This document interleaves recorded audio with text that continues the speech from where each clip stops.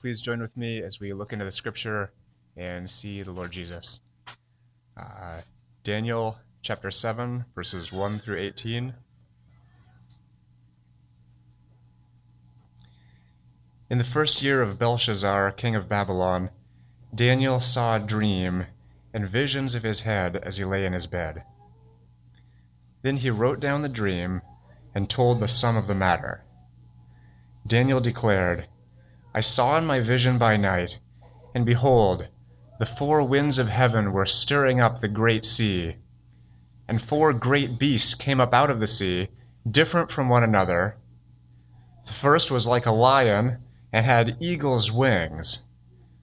Then, as I looked, its wings were plucked off, and it was lifted up from the ground and made to stand on 2 feet like a man, and the mind of a man was given to it. And behold, another beast, a second one, like a bear. It was raised up on one side. It had 3 ribs in its mouth between its teeth, and it was told, Arise, devour much flesh. After this I looked, and behold, another, like a leopard, with 4 wings of a bird on its back. And the beast had 4 heads, and dominion was given to it. After this I saw in the night visions, and behold, a 4th beast, terrifying and dreadful and exceedingly strong. It had great iron teeth. It devoured and broke in pieces and stamped what was left with its feet. It was different from all the beasts that were before it, and it had 10 horns. I considered the horns, and behold, there came up among them another horn, a little one, before which 3 of the first horns were plucked up by the roots. And behold, in this horn were eyes like the eyes of a man, and a mouth speaking great things. As I looked, thrones were placed, and the Ancient of Days took his seat. His clothing was white as snow, and the hair of his head like pure wool. His throne was fiery flames. Its wheels were burning fire. A stream of fire issued and came out from before him. Thousands and thousands served him, and 10,000 times 10,000 stood before him. The court sat in judgment, and the books were opened. I looked then, because of the sound of the great words that the horn was speaking. And as I looked, the beast was killed, and its body destroyed and given over to be burned with fire. As for the rest of the beasts, their dominion was taken away, but their lives were prolonged for a season and a time. I saw in the night visions, and behold, with the clouds of heaven, there came one like a son of man, and he came to the Ancient of Days, and was presented before him. And to him was given dominion, and glory, and a kingdom, that all peoples, nations, and languages should serve him.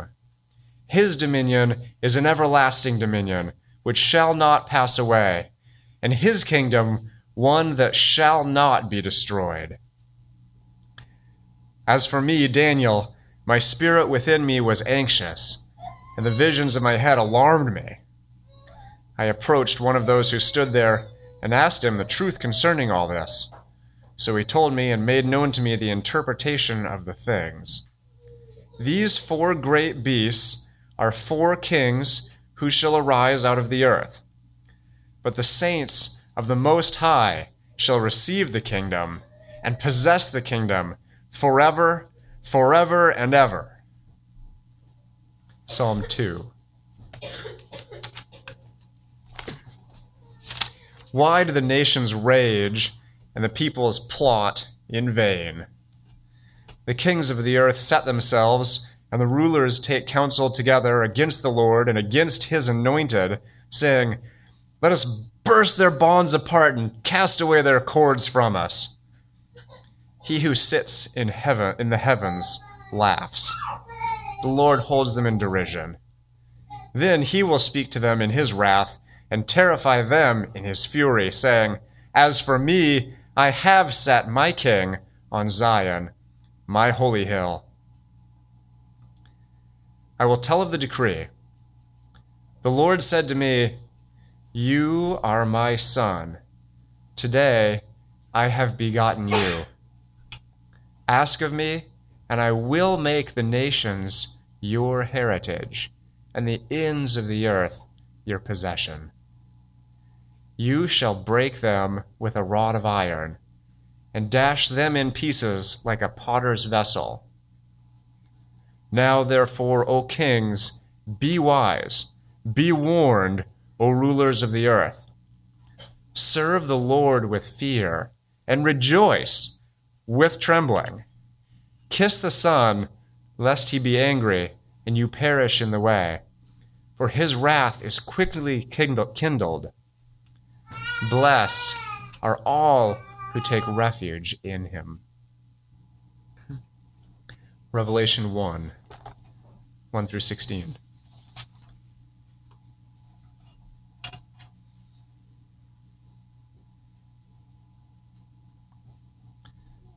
The revelation of Jesus Christ, which God gave him to show his servants the things that must soon take place.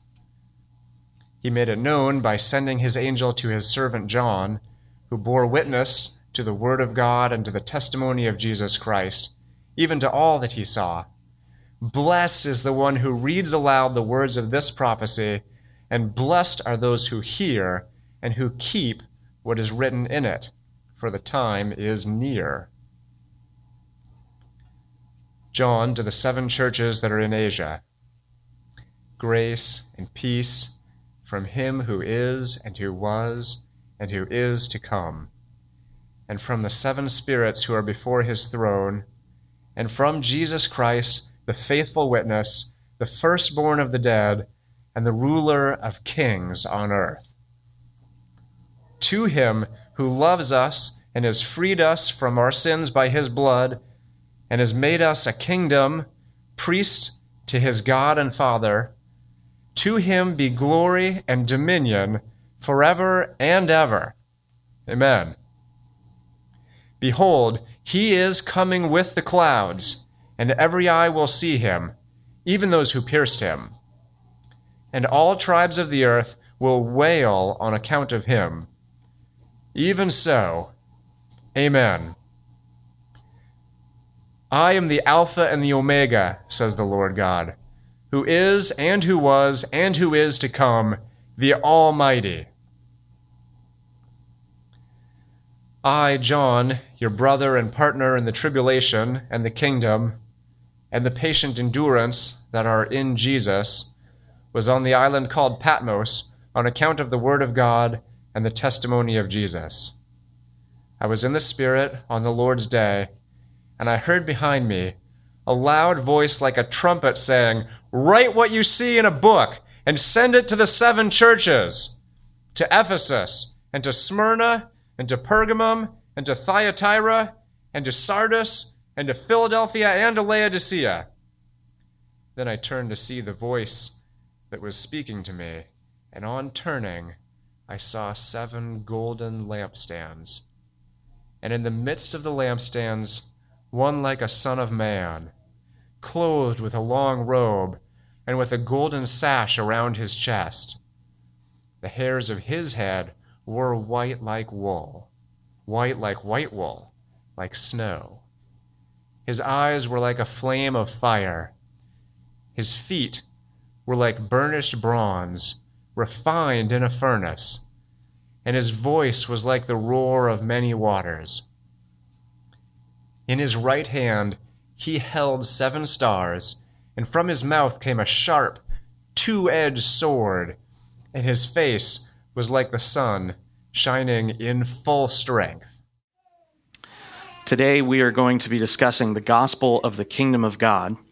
And the reason I designate it as the gospel of the kingdom of God is not because it's my scheme, but rather the scheme or the tradition of John the Baptist, Jesus Christ, and the apostles.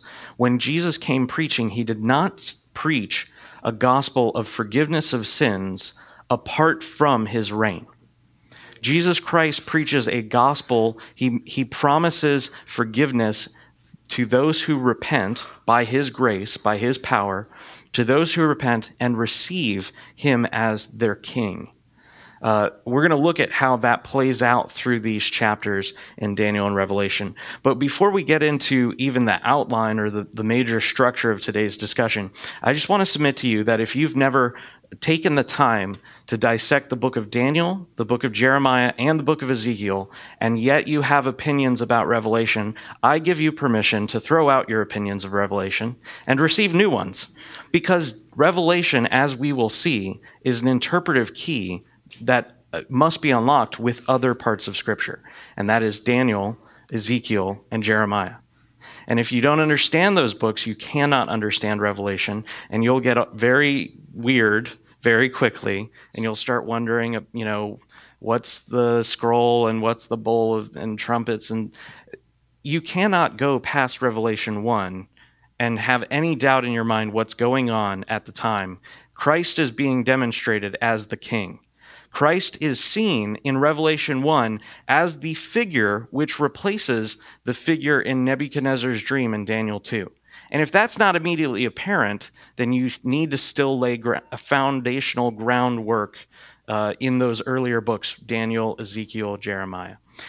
And if you don't understand that Christ is demonstrating his present reign in Revelation 1, that when John sees him, he sees all the portions of the body of this figure that Nebuchadnezzar sees in 2, and how that other man, that man of Adam, so to speak, is done away with, and we see the true man, Jesus Christ, reigning.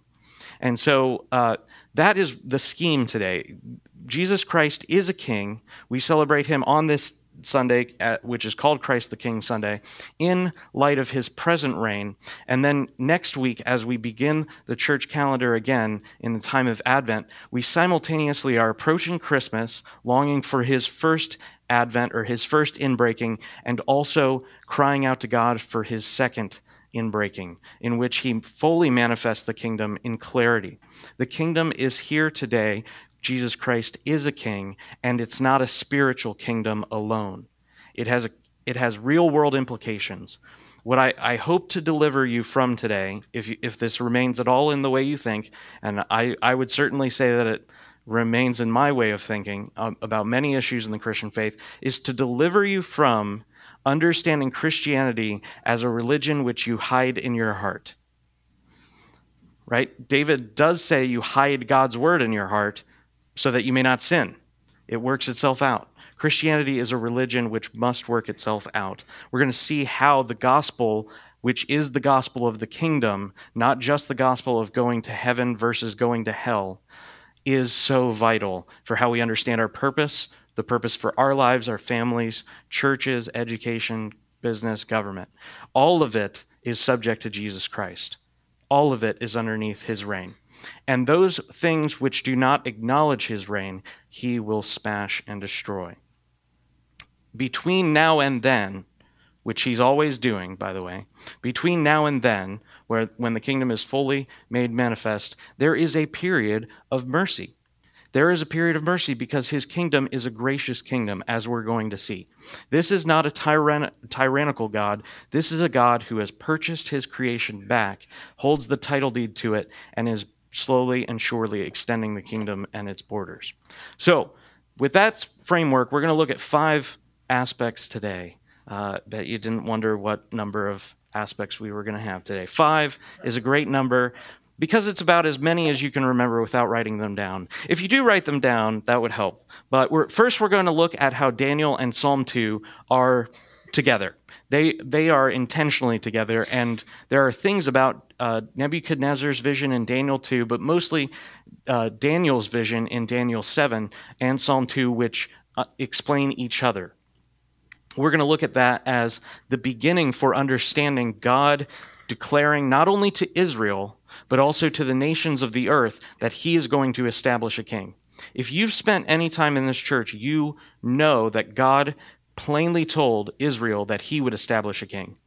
But what we often fail to see, especially because we do not think of the gospel of the kingdom of God, is that God also made it clear to the nations that he would establish a king. And the way he made it clear to the nations is he told, through Daniel, Nebuchadnezzar, the king over the first of the four empires just described in Daniel 7.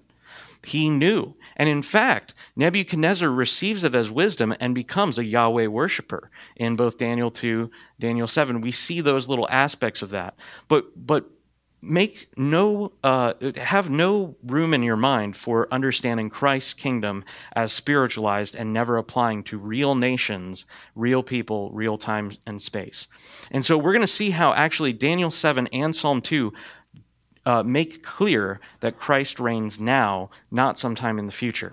And that from there, we're going to move to the presence of the kingdom. Jesus' kingdom is extant now. It exists now. It is real now and is always developing and one day will be fully realized. In 1 Corinthians 15, we see Christ hands the kingdom over to the Father. Many Christians have totally messed up their understanding of both history and therefore the future because they say when Jesus Christ returns, he's going to establish his kingdom. But actually, 1 Corinthians says he's going to hand the kingdom over because it's mature. It's a present given by Christ to the Father. Here's redeemed humanity. Here is a redeemed people who are filled with the Spirit, who are mature, who are real examples of redeemed sons of God, daughters of God. And so Christ hands the kingdom over when he returns. He doesn't establish it when he returns. It has been established and will continue. And the reason this is so important is because Advent is filled, Isaiah 2, Isaiah 7, Isaiah 9, it's filled with visions of Jesus Christ as the one on whom the government rests now. Isaiah 2, Isaiah 7, these are massive portions of Scripture for us in the time of Advent. And if we don't understand them in the context of Jesus coming to establish his kingdom as a king who will never die, as a king who will live forever, as a king who will reign in righteousness and never be deposed, nor need to be, then we totally miss what he's doing in coming at Advent, because he's coming to fulfill the promise to David that God gave, that David would establish his line, and on the throne, David would never lack a man to reign. Essentially, if God will fulfill the promise, as we're going to see in Advent, if God will fulfill the promise to David, then there has to be a king who never dies and never goes off into apostasy, like all the other Jewish kings did. And so, this is the context of Christ's present reign. He really reigns now. It is not only in the future. Because he reigns now, and because of the scope of his reign, he has authority over everything. And we're going to talk about how we begin to press that out as Christians, as believers. Understanding that Christ is king is very difficult for us as Americans, because we don't have a king. Our culture has been removed of all understanding of what appropriate behavior and decorum and tribute, these are terms that are very far from us. And we have to do intentional work in understanding how Christ is king and how that applies. I don't pay tribute to a king, this king, involuntarily, but it's still tribute. And we have to begin to understand it as such. Then finally, after looking at God's mission for persons and all of culture, we're going to look at the mission for the church. Yes, Christ is king over individuals. Yes, Christ is king over families. But as individuals and families are brought together by God's Spirit, Christ has a specific way in which he rules the nations. And I'm going to demonstrate how that is the church through the Spirit using the Word of God. We're going to see all of that in Revelation 1 at the end, when we finally have some tools that we're going to get in in Daniel 7 and Psalm 2. So we got a lot of work to do, but it's going to be very, very worth it. Daniel's vision accords with Nebuchadnezzar's dream of the four earthly and now historic, at the time they're coming and in the future, but now historic kingdoms. So Daniel 7 is a separate vision that God gives to Daniel, which accords with or corresponds to Nebuchadnezzar's vision in Daniel 2. Daniel 2 contains a vision in which Daniel tells Nebuchadnezzar what his dream was. And then the dream is made plain and interpreted by Daniel. Quite an amazing feat, if you ask me. I'm not only going to tell you the dream, but then interpret it. And at the end of Daniel 2, we see Nebuchadnezzar hear and receive the wisdom that Daniel gives. And then Nebuchadnezzar actually says, "Now I know there's no God but Yahweh." Daniel's God is the only God. And he's the one who raises up kings, sets down kings. And this is, Daniel praising God and Nebuchadnezzar joining it. And so the kingdoms arise one after another. This is not 4 kings who emerge out of the sea or out of time, if you will, all at once. It's 4 kings who come one after another. And Christians throughout every age have always interpreted these 4 kings as the Babylonians, the Medes and Persians, the Greeks, mostly Alexander, that's a very short kingdom, and then finally the Empire of Rome. And the reason why we understand those is because it's made plain throughout all the interpretive schemes of the details of the various beasts and the descriptions thereof. If you go back through art history, you'll see when you get to the Babylonians and the Assyrians, they use the images of lions with wings, leopards with wings. These are not things that Daniel has invented or God has invented that don't apply and are not decipherable. They are very clear demonstrations of the cultures which they describe, the empires which they describe. So that you have to assume that I'm right on. And if you don't think that I'm right on it, I would invite you to open Matthew Henry, which is a Reformed Baptist, and then John Gill, which is a Reformed Baptist. Most of you probably acknowledge the Reformed Baptist commentaries, and then any other commentary that you'd like. At least those 2, and then any other, and see if they do not interpret it as those empires. That is the NIV Study Bible, the ESV Study Bible. Christians do not usually debate whether you believe that the kingdom is now or later. Almost all Christians believe that those are the 4 kingdoms. And it's very, very clear how that is the case.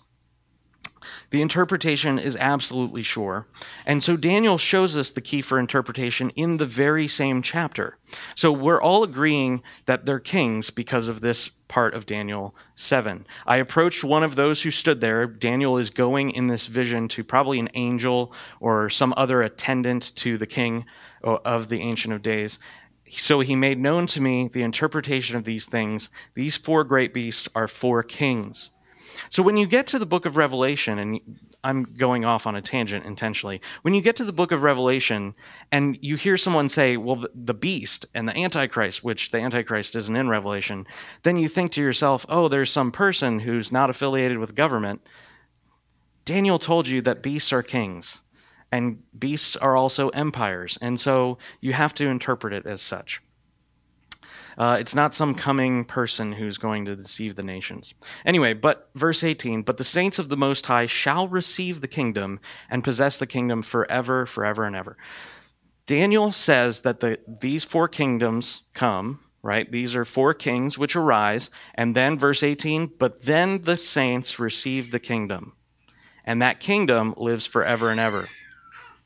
So Daniel sees this harsh oppression of the nations, and the psalmist takes up the exact same theme. These kings, through their harsh oppression, through their military conquest, through how they rule their nations, how they reject God's law and establish their own contrary laws which are against his law, as attempting to throw off God's government. Even in Psalm 2, before Christ comes, God reigns. Verse 1, why do the nations rage and the peoples plot in vain? The kings of the earth set themselves together, and the rulers take counsel together against the Lord and against his anointed, saying, let us burst their bonds apart and cast away their cords. Bonds are shackles. They're used to hold prisoners. They're used to hold animals in place. And here the psalmist sees the nations of the earth as those who are attempting to break the iron bonds of God by throwing off the lordship of his anointed. It says the Lord, that is Yahweh in the original text. That's YHWH, Jehovah, Yahweh, the name of God, and his anointed. So here, not only does God reign, not only does Yahweh reign, but also this person called Yahweh's anointed. Of course, we know that is Christ, but here there is at least the seed form of the idea. Even if you don't know this is Christ, here there's Yahweh and some anointed king who is established by Yahweh. And these kings, the way that they rule, are attempting to overthrow the kingdom of this anointed one. Near the end of the Roman Empire, God comes and judges all the nations. We see God judge the people of Israel time and again. They go into exile. They are, oppressed by the Philistines, the Edomites. Babylon comes in. At some point, the Romans come in later on in history. But here, when Christ comes, God is not just judging the hypocritical Pharisees that we see in the gospel, but also through the entire Bible, especially in Revelation, we see God is judging the nations who are not following him. He's going to go get them, and in the process, he establishes his son. Daniel sees the Ancient of Days holding a court in which he's judging the nations. And so the Ancient of Days is seen. Verse 13, came one like a son of man, and he came to the Ancient of Days. So this title, Son of Man, if you've read the Gospels, Jesus identifies and calls himself the Son of Man. He's not saying that I'm not the Son of God by saying the Son of Man. He's using and intending to invoke a term so that his hearers would connect him with this person, the Son of Man, a term almost exclusive to Daniel. To him, that is, this Son of Man, was given dominion and a glory and a kingdom, that all peoples, nations, and languages should serve him. That's pretty totalizing, if you think about that. All languages, nations, and peoples. This isn't an exclusivity kingdom. This is a total kingdom. This isn't a private club or a small movement or a sect in the earth or a minor religion. This is a kingdom which is going to expand to all peoples. His dominion is an everlasting dominion which shall not pass away, his kingdom one that shall not be destroyed. So in Nebuchadnezzar's dream, there's this person, the man is seen, and he's got iron feet mixed with clay. And clay, if you don't know, is what potters use to make vessels. Just so you're aware, some of us are kind of detached. The only time we see pots are if we go to like TJ Maxx or Michael's or something. Pots are made out of clay. We normally have plates made out of like glass now, but it used to be the case that clay was used, it was baked in a fire, and it was the thing in which a vessel was made. And so this clay and this iron together is essentially the beast with horns that we see. The Romans are described or prophesied as terrifying, great, etc., etc. And we know that Rome was a kingdom which was extremely militarily effective. They subjected everyone and absolutely totally dominated the empire. And in fact, all of the other empires compared to Rome were pretty merciful people.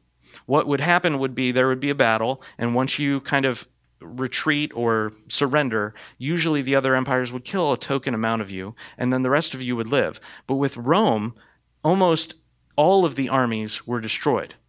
Rome would bring this peace that they said, the Pax Romana, and they would inflict it upon nations, and they would wipe out the army, but then all the citizens would live. And so from the commoner's standpoint, Rome was pretty nice. But actually, from the history point, Rome is pretty powerful and extremely terrifying. And so this fourth beast, which Daniel sees, is Rome. And understanding it as such, we understand what Psalm 2 talks about. This one is seen as feet with clay and iron. And then here in Psalm 2, we see Christ doing something. Verse 7, I will tell the decree, the Lord said to me, you are my son, today I've begotten you. The psalmist takes up the standpoint of this anointed of Yahweh. He is the one who is begotten, and then he is given a promise. Verse 8, ask of me, I will make the nations your heritage, or some translations use inheritance, something you receive. So this anointed of Yahweh is going to receive the nations. And then verse 9, you shall break them with a rod of iron and dash them in pieces like a potter's vessel. Iron is stronger than iron mixed with clay, is it not? Yes. Maybe I need to get some clay pots next time for a demonstration. What is happening here could not be any more clear. This one, this anointed of Yahweh, who we know as Christ, is going to come and use his iron rod to dash those things which are made out of clay. he is going to put an end to the tyranny of Rome, and he's going to bring his kingdom, and that kingdom will never fade. And if you look at history, if you're a student of history, you know this is bore out over time. When Christ sets up his kingdom, the church, in a very small number of centuries, puts an end to the Roman Empire over time. And it's God's doing because Christ is reigning. So, though for a time Rome pesters the saints, Christ will prevail. And if you want to see how that plays out, take a look at Daniel 7. The rest of the chapter it's wonderful, absolutely beautiful. So now I'm saying that this has taken place, and I'm going to show you how that is the case. But at this point, it's not clear. Just from what we've examined in our part of the readings, this is merely at this moment a wonderful prophecy and a wonderful end goal.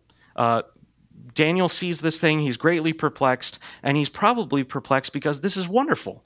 The saints of God are going to be finally vindicated. We're going to stop going. Daniel's a prophet who's in exile, right? He hears that they're going to be vindicated, they're going to receive a kingdom, and they'll never go into exile again. And at this moment, Daniel is just recording things, and it's only in Christ that this is fulfilled. Now, you can disagree with that, but at this point, we have to ask ourselves the question, does the Bible give us any understanding of whether or not this is now or in the future alone? And it's my opinion that you don't have to speculate at all, and the scriptures are extremely clear at this point because of what we're about to see when Daniel gives this interpretive key and then John picks it up in Revelation.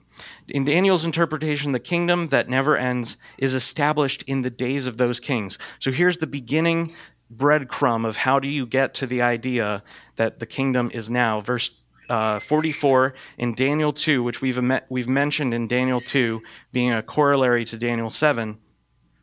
In the days of those kings, the God of heaven will set up a kingdom that shall never be destroyed. In the days of those kings. Not after those kings, not 3,000 years later after those kings. In the days of those kings, God will set up a kingdom that shall never be destroyed, nor shall the kingdom be left to another people. It shall break in pieces all the kingdoms and bring them to an end, and it shall stand forever. In Daniel 2, we see a man who's made out of various metals, and then finally clay and iron, and a stone, a large stone, comes and smashes the symbol or the man. In Daniel 7, we see 4 beasts which arise out of the sea, and then there is one who receives the kingdom and does away with all the beasts. They put an end to the oppression. And the kingdom comes in those days. Verse 45, just as you saw that a stone was cut by a mountain by no human hand.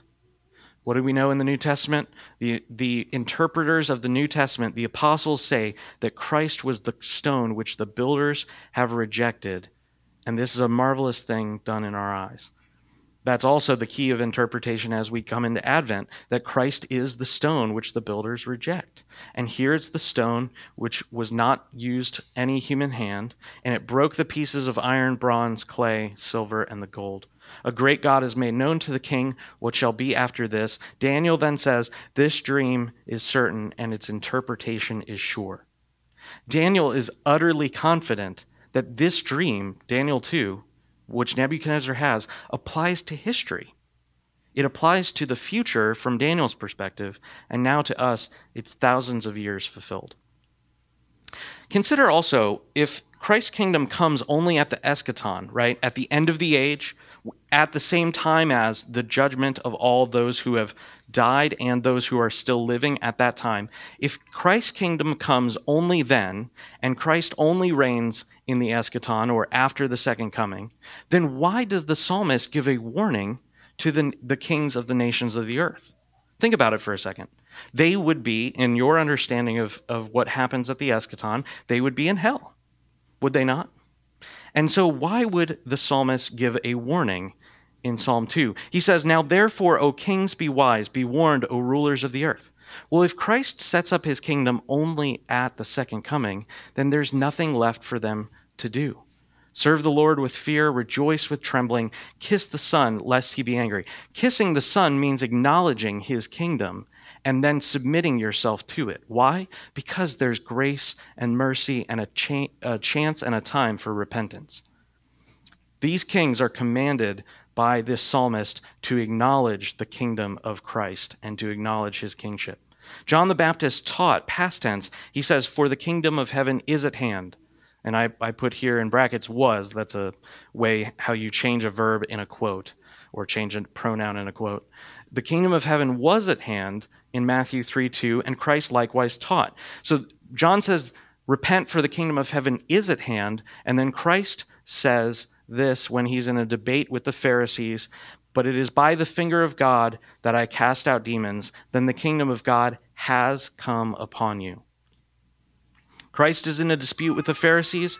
They say that he's doing this deliverance or casting out of demons by the devil. Christ then says, "Know for certain that if I do it, I'm using the finger of God." And that only shows up one other time in the Bible, and it's used when Yahweh describes the desolation that he brings on Egypt as the finger of God. Only two places in the Bible. What's the implication?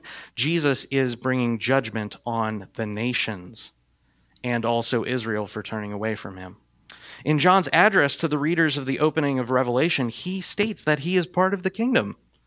How can the kingdom only come at the second coming if John says he's part of the kingdom in approximately 60 AD when Revelation was written? John to the 7 churches that are in Asia, grace to you and peace from him who was and who is and who was and who is to come. And then look at this. And from Jesus Christ, the faithful witness, the firstborn of the dead, and the ruler of the kings on the earth. John writes in in approximately 60 AD and says that Christ is the ruler of the kings of the earth. At this point in Revelation, if you're not familiar with the structure, this is just John's opening. This is like when you get on your email and it says like from and to. When you type in who it's going to and then you say, "Hey, how you doing?" That's what this is. This isn't even in the body of the prophecy. And so John says, Christ is already the ruler of the kings on the earth. To him who loves us and has freed us from our sins. And then look, verse 6, he has made us a kingdom, priest to his God and Father. To him be glory and dominion forever and ever. John, in his interpretation of Daniel, in the address, is assuming and demonstrating that he's a part of this kingdom. And that kingdom, which is ruled by Christ, is a dominion which exists forever and ever. It never passes away. John sees the Son of Man coming on the clouds soon, not far off in the future, and fulfilling the words of prophecy in Daniel. Daniel 7 says that the one who is the Son of Man comes on the clouds, is vindicated, and then receives a kingdom. John says that he sees Christ coming on the clouds and is part of the kingdom, which essentially means that Christ came at the time or around the time that John is writing his revelation and his unveiling. And so Christ is coming and demonstrating himself as a king. Christ himself in the Great Commission, this is way before John writes Revelation, testifies that he has already received the dominion. Verse 18, Jesus came and said, "All authority in heaven and on earth has been given to me. Go therefore and make disciples." The Great Commission, which is often interpreted, "go into all the nations," that is the wrong place to start when understanding the Great Commission. The right place to start is Jesus Christ declaring to the disciples, "All authority in heaven and on the earth has been given to me, therefore go." That's the beginning of the Great Commission. It's not we're on some mission to convince a lot of nations to come and join Christianity. It's Christ is commanding us to go into the nations and to tell them that he's got all authority to preach the good news, that there is forgiveness of sins and repentance, and to bring them into everything that he's commanded them to observe. As they baptize, as they convert, as they disciple these nations, they're announcing Christ's authority, which is in heaven and on earth. It's not just in heaven. And so much of the Christianity in our day has desensitized us to our ineptitude at him reigning on the earth. He reigns now, and he has authority now, and therefore we need to press out his kingdom into all of life. Christ did not forget to ask the Father for all the nations as his inheritance. Psalm 2 says that the Father says to the Son, "Ask of me, and I will give you the nations." He didn't say, "Ask of me, and I will let one or two nations for a small amount of time follow after the faith, and then there will be a great apostasy, and the Antichrist will deceive the whole world." He didn't say that. He said, ask of me and I will give you the nations. I don't think that the Son of God forgot to ask. I'm very forgetful. I would forget to ask. I don't think Christ forgot to ask. He receives the inheritance, and because he receives the title deed to the nations, he then says to his disciples, go and get them. Go and get them. Round them up. Lassos. He is the ruler of the kings of the earth now and is annexing their lands through peace. He's doing it through peace right now, and the peace is not a peace which is just everyone can just be whoever they want. It's a peace which comes by his sword, which is two-edged. That means it cuts this way and it cuts that. Yes, it's peaceful, but it requires repentance. Yes, there's mercy and grace, but you can't not acknowledge his lordship. Repentance and faith go hand in hand. While learning of Christ's present reign, we must not spiritualize reality away. We do this. We're susceptible to it. It's a common temptation. Because Christ is king now, he has claim over every area of life: individuals, families, churches, education, business, art, media, culture, and the state. Not just those things. Many of us as Christians, especially in America, it's very popular and very almost comforting to think that most of culture is underneath the influence of the gospel, but the government's evil and they can't be redeemed, and the gospel doesn't have anything to say about government. But if you look at Paul writing in Romans 13, he says that the state or the magistrate or the king is supposed to be God's servant. And I don't know about you, servants take instructions from masters, do they not? So God has something to say about the state. We cannot suppose that Christ can redeem individuals. He can even transform and bless families. He can establish good churches. He can establish good culture and art and Christian schools, and then assume that Christ has nothing to say to the king or to the president or to the magistrate or to the local county sheriff. Christ has authority over all, and all must acknowledge his kingdom, his kingship. And so we need to be about the business of pressing out his kingdom into every dimension. If Christ is the ruler of the kings of the earth, right? If that's true, then he is certainly the king of me. I'm not greater than a king, right? You aren't greater than a king. None of you have crowns, although we do reign with Christ. Your crowns are being manifested over time, but none of you have servants and attendants. And if Christ is the king over kings, then he's a king over the subjects or citizens of kings and presidents, right? It's a clear thing to see. But what we often do is we say, well, Christ's kingship is spiritual, and so he only has authority in the church or in my heart, and I just need to repent and I get forgiven and then I'm fine and we're good again. Well, yes and no. 1 John says that if we confess our sins, he's faithful and just to forgive us of our sins. But then it says, continue to walk in the light. His kingship must be pressed out into every dimension of life. Because he's king, he has claim on everything in my life: my family, my time, my body. 1 Corinthians makes that clear. That was what they were. They believed that they had free reign to do whatever they want. Engage in sexual immorality, engage in any sort of drug or witchcraft or whatever. He has control over my body. He has control over my car. I wish he would make it better. The point is, everything that I have comes from God. That's what we sang in the doxology. Praise God from whom all blessings. That means anything that you have in your life which is good came from God, right? He's the Father of lights. Every good and perfect gift comes from him. Acknowledging him as king is primary to doing Thanksgiving well. So this is probably the best Thanksgiving sermon I've ever given. And it has nothing to do primarily with Thanksgiving, because it has everything to do with, do you acknowledge him as king, or do you simply live in kind of this unrealized state where you enjoy the blessings of the kingdom but don't actively work to extend the boundaries of the kingdom? If everything that I have comes from him, then I have to use everything which he's given me in a way which demonstrates his kingdom. right? If you consider yourself a business owner in this example, if you had an employee who just took time and resource and maybe stole equipment and then put it in his garage, you would fire that person, right? You'd get rid of them. Why? Because they don't acknowledge your authority. If Christ is king, then I, as one who receives his blessings, have to use those blessings in a way which demonstrates his kingdom. As a servant, I have to work in a way that pleases my master. Because his kingdom is gracious, we extend its borders not by military might, but rather by a powerful sword, a more powerful sword than the actual swords, right? When Jesus is standing before Pilate, he says, "My kingdom is not of this world, but rather it is coming, and therefore my disciples do not fight." A more powerful sword, a more powerful weapon is a consistent life which demonstrates God's kingdom. You can kill somebody easily. It's very trivial. But you cannot convert someone easily. That takes the power and spirit of God. And so the more powerful sword is the sword which comes out of Christ's mouth. As we'll see, that is carried by the church.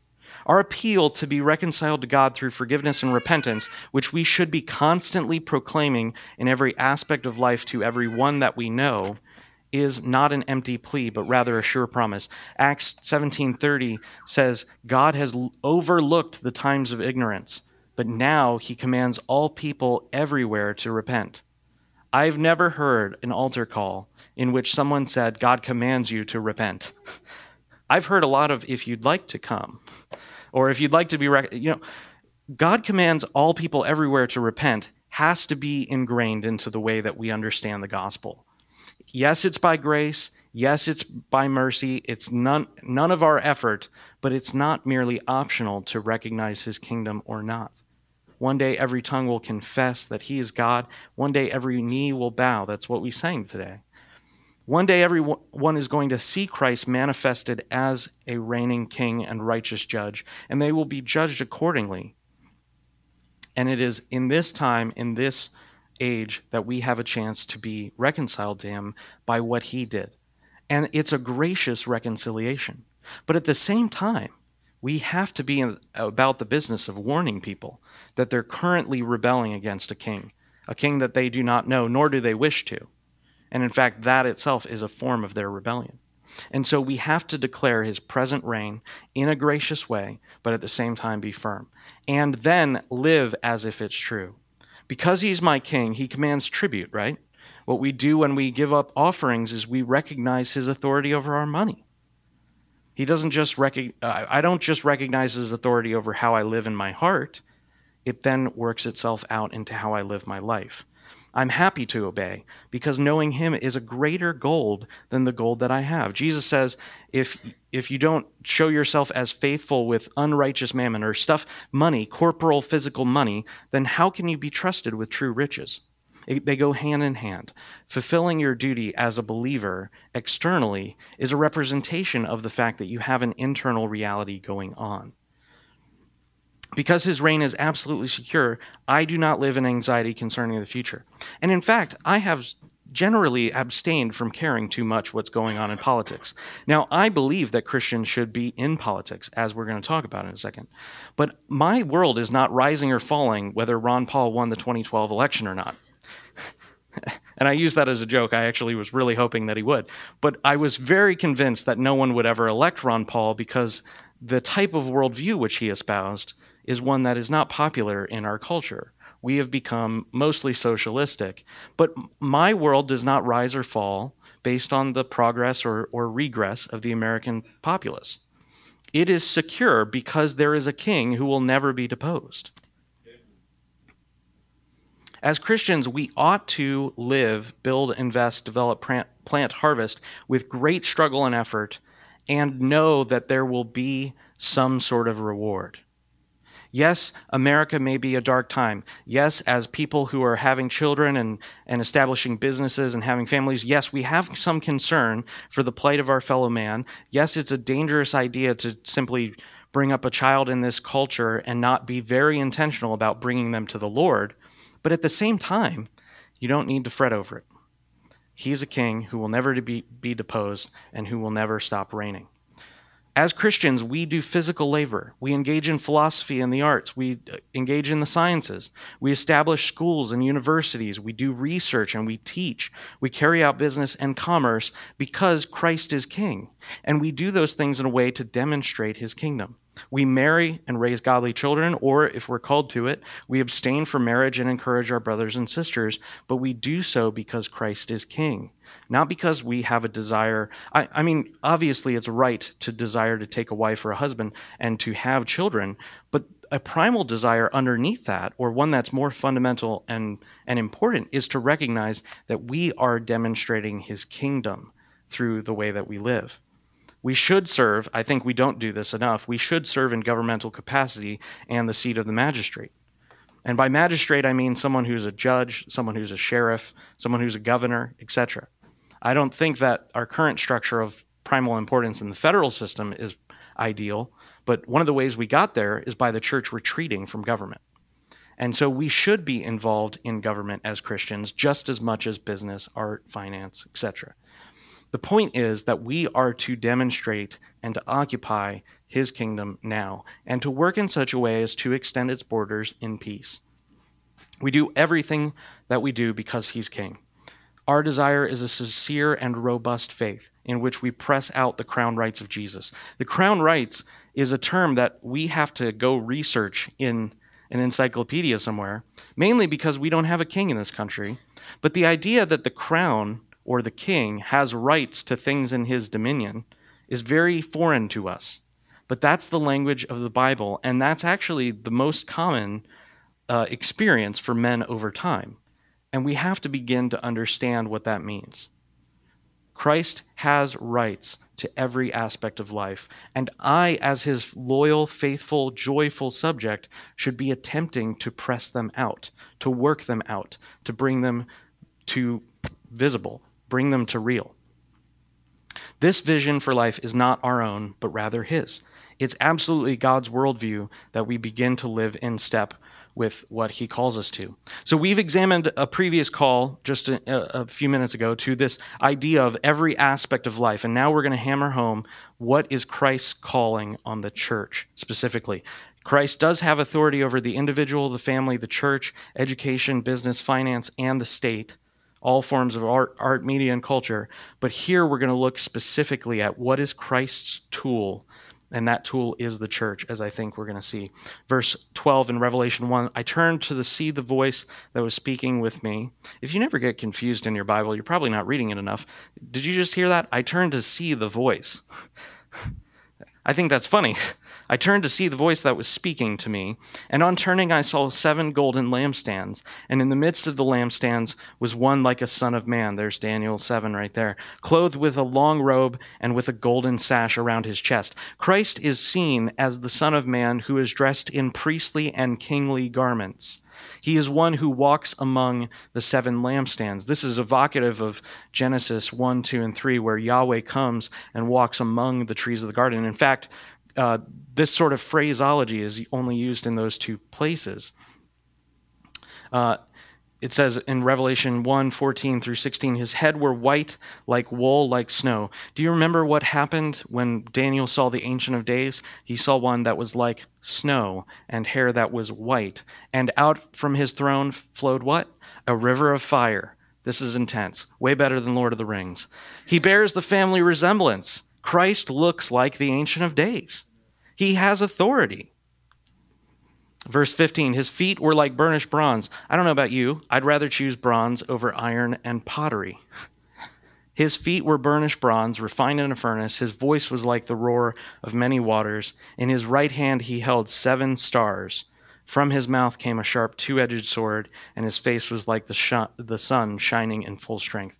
Christ has in his hands, at this moment when John sees a new Son of Man, that is the one who is truly the reigning king, instead of Nebuchadnezzar's vision in Daniel 2 as a man who's made of gold, silver, bronze, iron, and clay, he sees Christ, the exact same imagery and typology used, and then instead of a rod of iron in Psalm 2, we see what is in Christ's hand? 7 stars. At the end of Revelation 1, John asks, and it's told to him, The mystery is clear. The 7 stars are 7 churches. Christ has a rod of iron, but here we see as churches, I think it's clear the implication is that his church, speaking his word, empowered by the Holy Spirit, is the agent through whom he rules the nations. Or at least it should be. That should be the vision for the church. As we go out and fulfill the Great Commission, proclaiming forgiveness, baptizing the nations, teaching his word, he draws the nations to himself. Right? Christ says, if I be lifted up from the earth, I will draw all men to myself. He was lifted up from the earth on the cross. And that is what we do when we represent the gospel, which is an offer of forgiveness, an offer of mercy and repentance and reconciliation, and also an offer to come and bow the knee before Christ. And when you begin to bow the knee, you begin to see how glorious it is to be a subject of the King, and how any other position in life, any other station in life would be terrible. Seeing this great calling for the people of God, we should turn away from a low view of the purpose of life. Many of you live as if your life does not matter, because you do not understand that you are supposed to be bringing about a kingdom on the earth, and that your work has eternal significance and purpose. You need to acknowledge that, and that is what I mean by repentance. You need to repent from a low view of life which says, it doesn't really matter whether I invest, serve, plant, or mature as a young man or a young woman. And that is what calling brothers and sisters to Christian maturity is all about. It's to acknowledge that Paul's main mission was that he was establishing churches, but not just for a religious club or to make people's lives better. He says our goal is to present every man as mature, and that the body is supposed to grow up into maturity into the head. That is, Christ is here, and the church is supposed to be matured and grow up and connect to this one that they acknowledge as their king. And so this is what we need to do. This is hard for us because what it means is Christ has total authority over everything, not just my private sins, but also my laziness, and also the fact that I don't really want to love my neighbor, and I don't really want to work hard in order to bring him glory. It's hard. His kingdom is not just some easy message, but it is the only gospel there is. We should turn away from burnout and renew our weary hearts in the stream of joy. In Revelation, it says that out from Christ's throne is a river which flows to refresh who? The nations. Why? Because his people are in them, converting them into his people. The river is supposed to renew us. We used to sing a song here many years ago. We still sing it occasionally, but it's, for all who are thirsty, all who are weak, come to the fountain, dip your heart in the streams of life. What it means to acknowledge Christ as King is to see that his throne is the source of joy. It's the source of life. The river of life which men have been looking for throughout all time in history, probably one of the greatest literary themes, the search for the river or tree of life, is found at the throne of the King, who is Christ. Acknowledging his kingship is a way to true life. And so we acknowledge his throne. So my calling to you, to the church, to the vision for the whole next year, that it may not feel like this is the end of our calendar year, but I preach this message like it was. This is the end of 2015, essentially, for the way that we count time in the church calendar. Of course, we'll still probably have a New Year's party or privately celebrate together at home. Essentially, what you have to see, the vision for your life being a part of this church, or the vision for your life being a Christian anywhere else, is that you would seek to press out the crown rights of Christ into every dimension. And that's not a different religion than the Christianity which has always been espoused. As in, the gospel which we have limited to just going to heaven instead of going to hell is not at all a message apart from this message. That is a tiny kernel within a larger worldview. And what it means to be a Christian who's growing up into maturity is to be continually allowing the renewal of our minds by the Spirit of God through the Word of God to take place, and to let our view of who God is and how he wants me to live always grow. And so I'm calling you to recognize that you have a great calling. And you have a great purpose, which is to bring about the obedience of faith in the nations and to extend the boundaries of God's kingdom into every nation in the earth. So, let's get to work. Let's pray. Father, we thank you for your word. We ask you that you would deliver us from just weak views of what we're supposed to be doing as Christians. God, I pray that you would give us purpose, that you would allow us to see that you are active now in your reign. Your reign is not passive. You are currently raising up kings. You're tearing down kings. You're establishing cultures. You're removing cultures. You're doing this according to your word and your divine promise. We know, God, that your victory is absolutely sure. So we ask you, God, to deliver us from thinking that Christianity just means what I do in my heart. Help us, Lord, to see that it's supposed to be everything, that you are God. Help us to see that you have claim on every aspect of life. And while we see that vision, Lord, lest our hearts totally tremble and faint at this great vision of what you're calling us to, strengthen us by your Spirit. Lord, we pray that you would give us a mighty move of your Spirit, that it wouldn't just be for our personal enjoyment, that your presence and power would be demonstrated through what we say and do. We ask you, Lord, to, in this next year, help us to understand the significance of celebrating your history, your story through Advent, through Christmas, through Lent and Easter, through Pentecost and the rest of the year. Lord, help us to see that we need to be at work, and not through our own strength, but by your Spirit. God, I pray that you would deliver those who still view you as a king who is a tyrant. Help us to recognize your merciful call and opportunity. In Jesus' mighty name, amen.